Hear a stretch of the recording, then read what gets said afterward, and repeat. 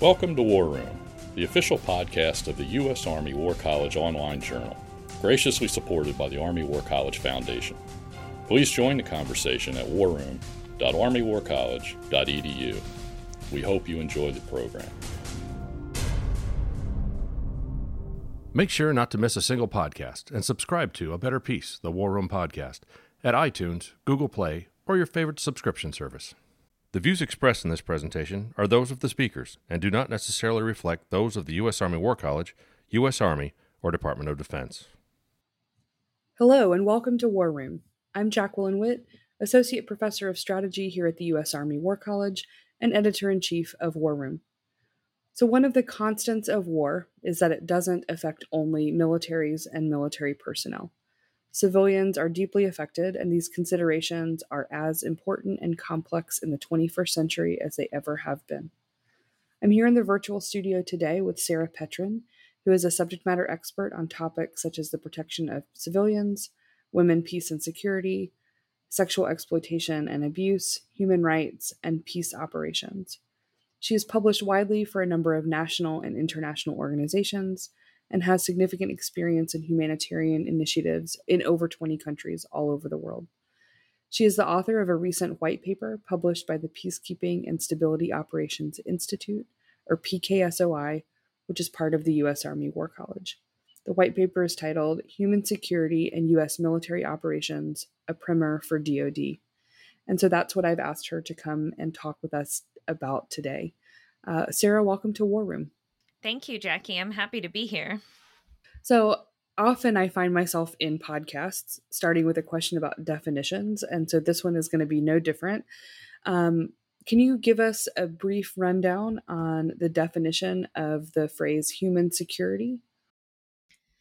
Yes. Human security has a lot of different definitions, but it is not a term that we find in international law.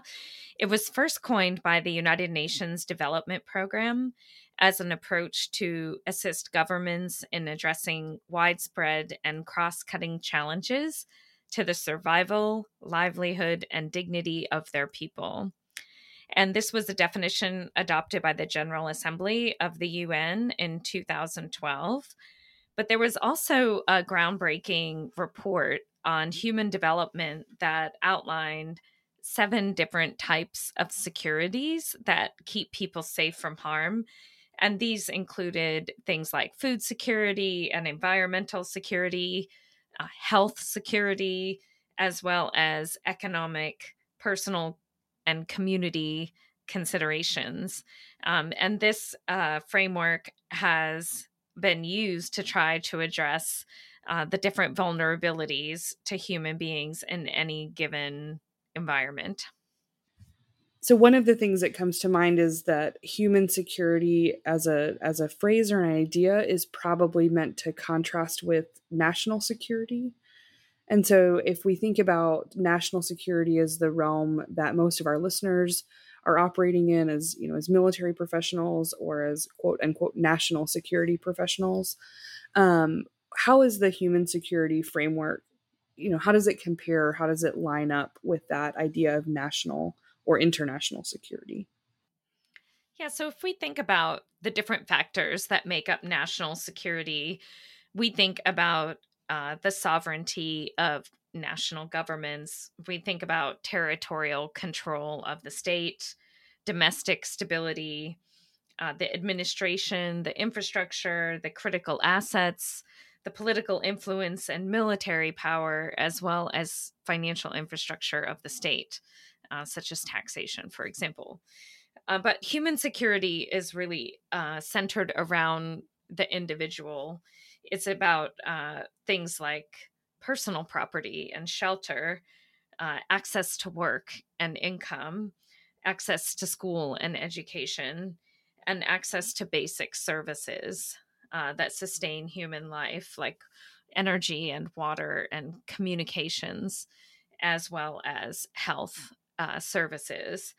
So this is a different approach where instead of putting the state and the government at the center of what makes a place secure, we shift our framework to thinking about population-centric approaches and what makes human beings safe or unsafe in any particular place. Thanks. I think that's a really helpful way to think about the question, and to contrast it with the other frameworks that we so often use. I'm interested to know more about what are some of the drivers of insecurity especially in the 21st century. Maybe what are some of the trends or some of the things that are threatening human security as we think about the contemporary global environment? Yeah, thank you for asking about that. One thing I wanted to mention also is, why is the term human security of interest to the United States? And I think we have to look to our allies and how they're using the term. And this is something that the United Kingdom Ministry of Defense is using the term human security, and has recently developed human security units that are deployed to various missions. And these units are addressing complex social and economic issues affecting populations within the mission. And then NATO is also using the term human security, and in the recent summit, defined this as risks and threats to the population in conflict or crisis, and how to mitigate and respond to them. And I think this is really important because all of our frameworks about the protection of civilians are based on international humanitarian law and the law of armed conflict. And the law of armed conflict looks at armed actors as being the primary source of insecurity. And armed conflict is not the only thing that makes people unsafe. Now we see challenges like cybersecurity and disinformation, disruptions in access to financial capital that can lead to human deprivation, food insecurity that leads to famine and conflict. And the pandemic has also shown us how global health challenges can have a devastating impact on society without a shot ever being fired. And DoD also has a new framework for irregular warfare that looks at these types of hybrid challenges. And one thing I address in my paper is that we see risks to human beings in the environment and in infrastructure that are not necessarily coming from armed actors, that are beyond the scope of some of the frameworks we have for how we deal with conflict. And so, if we think about the relationship between war, armed conflict, and these sort of like non conflict driven things, do you think there are specific areas in which military professionals need to be particularly sort of tuned into questions about human security, or the challenges and topics that you've talked about? Or are there places where certain parts of the challenge, because it's quite a big problem, um, where military professionals can sort of leave it to other organizations or other actors in the system? Yeah, I think that human security can be a helpful planning tool for militaries, because if you look at all the vulnerabilities of the population in a given environment, then you can see different risk factors that might be drivers of conflict, but also opportunities for conflict resolution. In the US, we have some relatively newer laws that I outline in my paper that are hinting at what a human security planning framework might look like for the US military. We have a law on women, peace, and security that says that we should be analyzing gender dynamics in conflict and integrating gender analysis into our operational frameworks, and also empowering women in conflict zones. We also have a law on child soldiers and addressing reporting on the use of children in armed conflict. And we have laws on vetting partner forces for human rights violations, analyzing atrocity prevention indicators. And now there's a Global Fragility Act that has renewed emphasis on conflict prevention. And I think all these laws and all this analysis doesn't just live in the State Department in terms of analyzing both the drivers for conflict prevention and resolution. But if we look at what is going on with all these factors in operations, we can see where there might be holistic opportunities to end conflict. And rather than looking at the population in a silo, such as whether or not there are human rights violations going on and whether or not children are part of the conflict or whether women are involved in peace negotiations, a human security framework would give us a more comprehensive picture of how the military can engage with the population to achieve the desired end state. What do you think are the things that a military professional would need to either reframe their thinking or shift their focus, or if they were interested in sort of using human security as a framework for planning and thinking about military operations? What are some of the questions that they might ask or the resources that they might go to think about this problem? Some of this is a functional issue, Jackie, in terms of the way our military is structured. So right now, the people who most commonly deal with human security issues are in the J9, who deal with civil military coordination, or in some countries, it's called the CIMIC function that manages relationships with international partners and local contacts. But if we also have a human security framework in the J2, in the intelligence, where we're constantly analyzing the way that conflict is impacting the population, or the way a disaster is affecting a given population, we would quickly identify the risks and vulnerabilities and make filling gaps part of the plans and the operational divisions. And I think there needs to be a perspective that goes across the J1 to J9 and impacts all of the functions of military operations in a way that that benefits the population as a whole.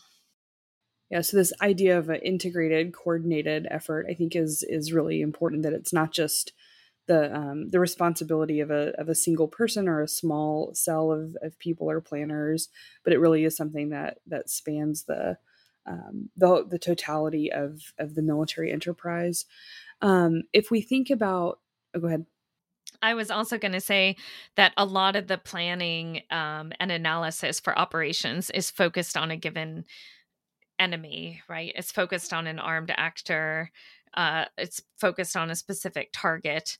And if we think of the population as being part of the center of gravity of the response and as being critical to achieving the desired end state, then we would include them in that analysis as one of the critical factors for our success.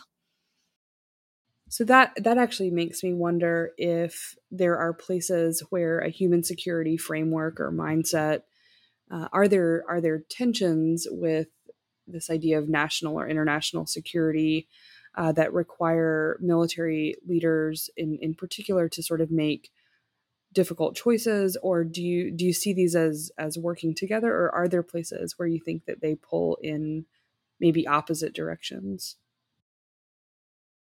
I think they can be complementary. And one example of this right now is within NATO LANCOM.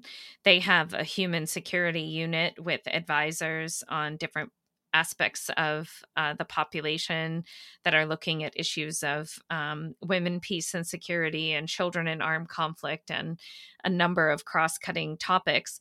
And of course, we're talking quite theoretically here, but when you are looking at a specific operation, such as the Ukraine or Syria or Iraq, you see the way that the population has been used by negative influences to prolong the conflict or to create instability.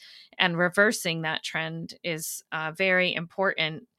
And everything that you could do to influence the outcome would be very specific to that particular country context. So if we look at what's going on in the Sahel right now, the needs of the population and the human security challenges are just quite different than what we see in the Middle East or the Asia Pacific, for example.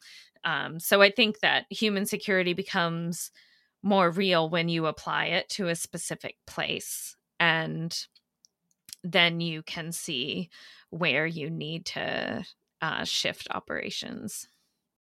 Do you have in your mind a sort of set of questions or frames? Does it make sense to use the like inputs of human security? How might military professionals sort of organize their thinking if this is sort of new to them? What might they do to put some of this into immediate practice in those like concrete, specific ways? Yeah, one tool I really like that's not a US tool is something that the Peacekeeping Center helped NATO with, which is a protection of civilians handbook for the operational commands. So it outlines all of the tools that can be used to analyze a conflict or a crisis operation and look across the entire population to address specific risks and vulnerabilities to their safety. And that is under a protection of civilians framework, but it does integrate some of these other human dynamics into it. And we see now some working groups within DoD trying to address human security and environmental factors. And I would say that's an area where we may not have all the tools that we need to understand environmental risk, but I feel that those are coming down the pike in the near future. In a couple of your answers, we've talked about protection of civilian framework. We've talked about or mentioned women, peace, and security. There's all sorts of other agendas and frameworks and ways of thinking that sort of influence or come into these discussions.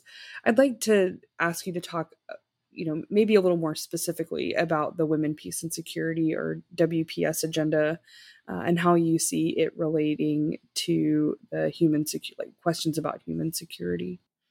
Yeah, the unique thing about the Women, Peace, and Security agenda and human security or protection of civilians is so often human security is looking at the risks and the vulnerabilities within a population.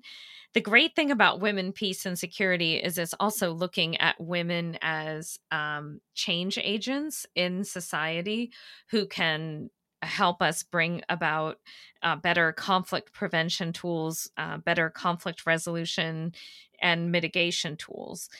And it's really interesting looking at Afghanistan as an example, even though perhaps in the news we see the difficult context with the Taliban gaining strength. Currently, in the last 20 years, we've seen a lot of incredible women come into positions of power, elected positions of power at the municipal level, at the regional level, and these women have had a voice in peace negotiations. And I think that this is a sign of progress that we have to watch very carefully now, how these women can influence the Taliban as there are ongoing negotiations for how the government will be formed. And in many other contexts, we see women having a powerful voice, whether it's a public voice or a private voice within their families and communities, that can lead to more sustainable conflict resolution. And so I think we still haven't seen everything that Afghan women can do. And I still have hope that they will continue to influence and shape the government of Afghanistan. So I think that example out of Afghanistan is a really interesting and complex one that so many Americans who have long experience and personal connections and all sorts of ties to that country are going to be keeping an eye on so closely. It strikes me that there are similar conversations that were happening or are still happening, right, in Colombia, in places all over the world where the role of women in negotiating conflict settlements and resolutions to conflicts has been really critical to the work of peace activists and peacemakers all over. When we think about the military's role vis-a-vis human security or vis-a-vis the WPS agenda, when we talk about all of the complex issues that come into play, what are some of the ways that you see allies and partners sort of improving their capacity to address human security concerns? What are some of maybe the gaps that need to be filled and the questions that need to be asked? That's such a good question. Of course, the US has global partnerships, and every COCOM has its own campaign plan and strategy for working on women, peace, and security. And I think in every region, it's a little bit different, right? So in the Asia Pacific, we see a lot of work on disaster risk reduction and engaging women in relief response to make sure that the needs of women and girls are addressed in emergency relief operations with our partners. That's really important.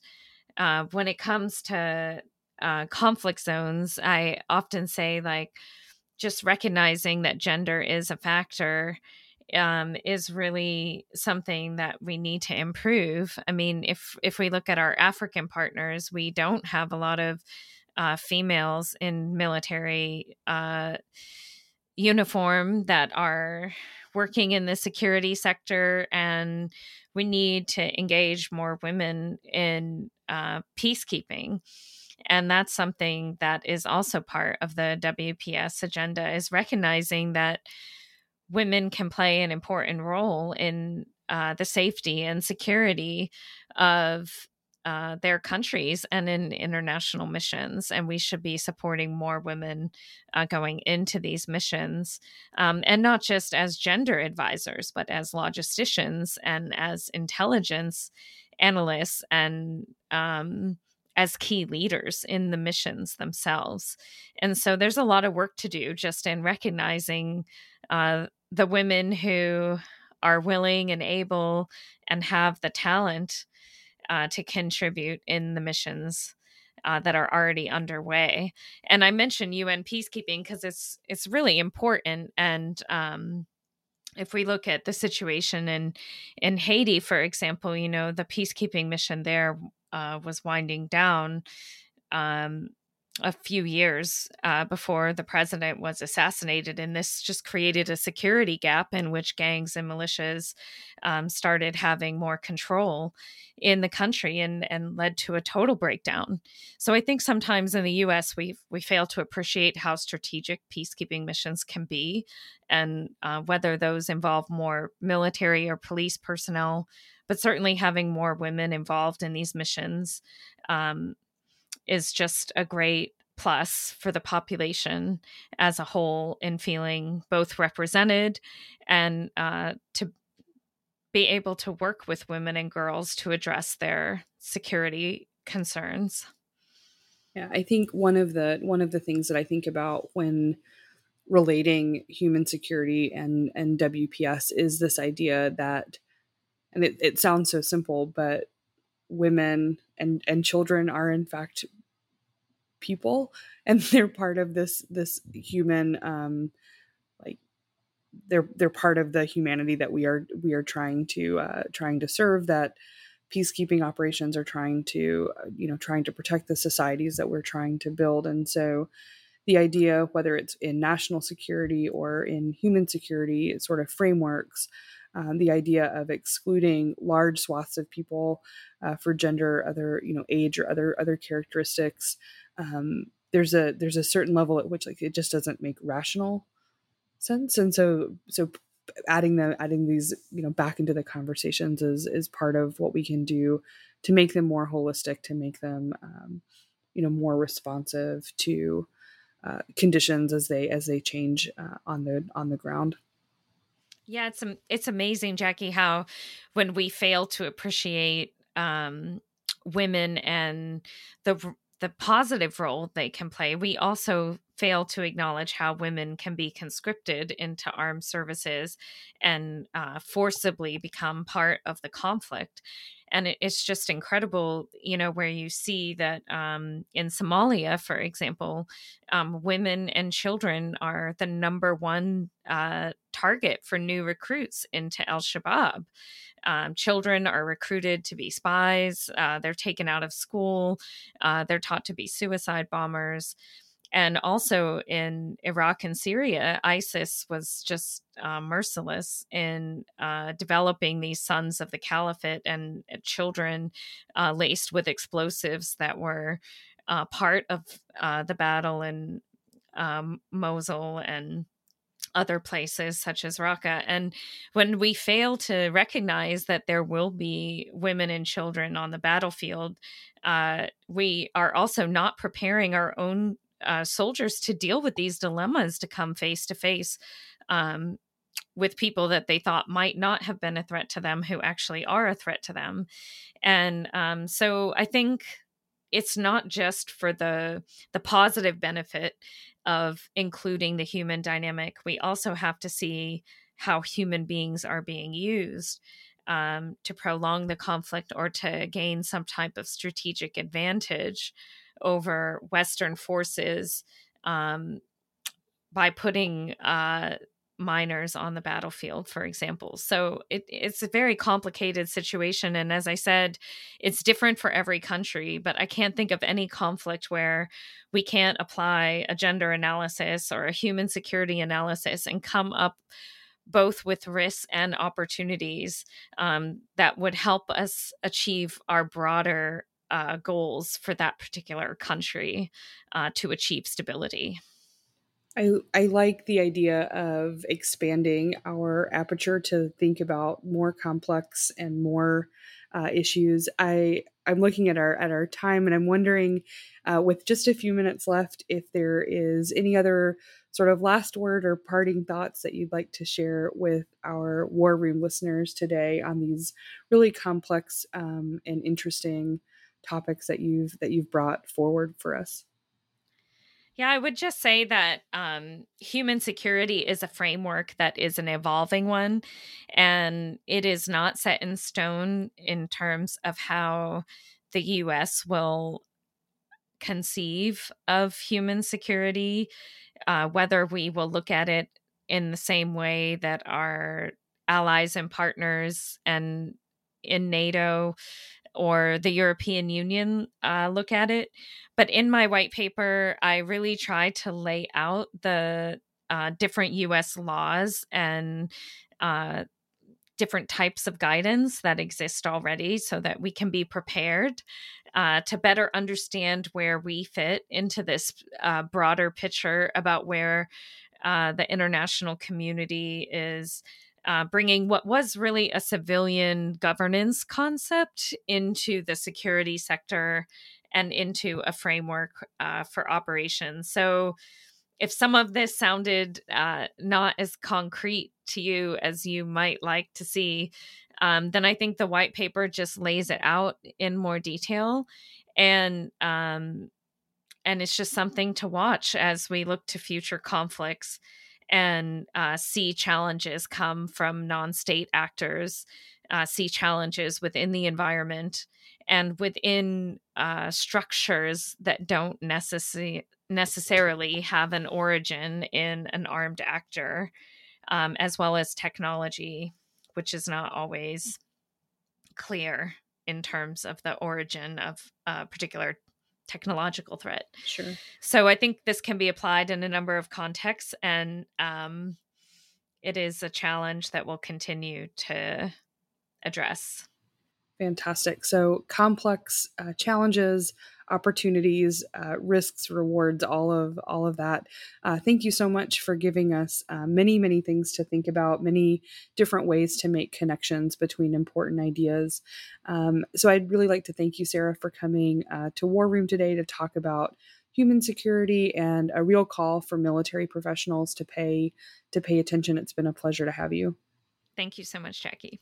And as we wrap up this episode, please send us your comments on this one or any other future episodes that you'd like to hear. We're always interested in hearing from you. We hope you'll subscribe to A Better Peace. And after you've subscribed, we hope that you will rate and review the program and tell other people about it, because that's how we will grow our community so they can join in these discussions as well. We'll look forward to having you all join us again soon. And until next time, for War Room, I'm Jackie Witt. And that concludes our program. Thank you for listening. The views expressed in this podcast reflect those of the speakers and do not necessarily reflect the views, policies, or positions of the U.S. Army or the Department of Defense. Let us know what you think. Provide us your feedback, comments, or suggestions through our webpage at warroom.armywarcollege.edu.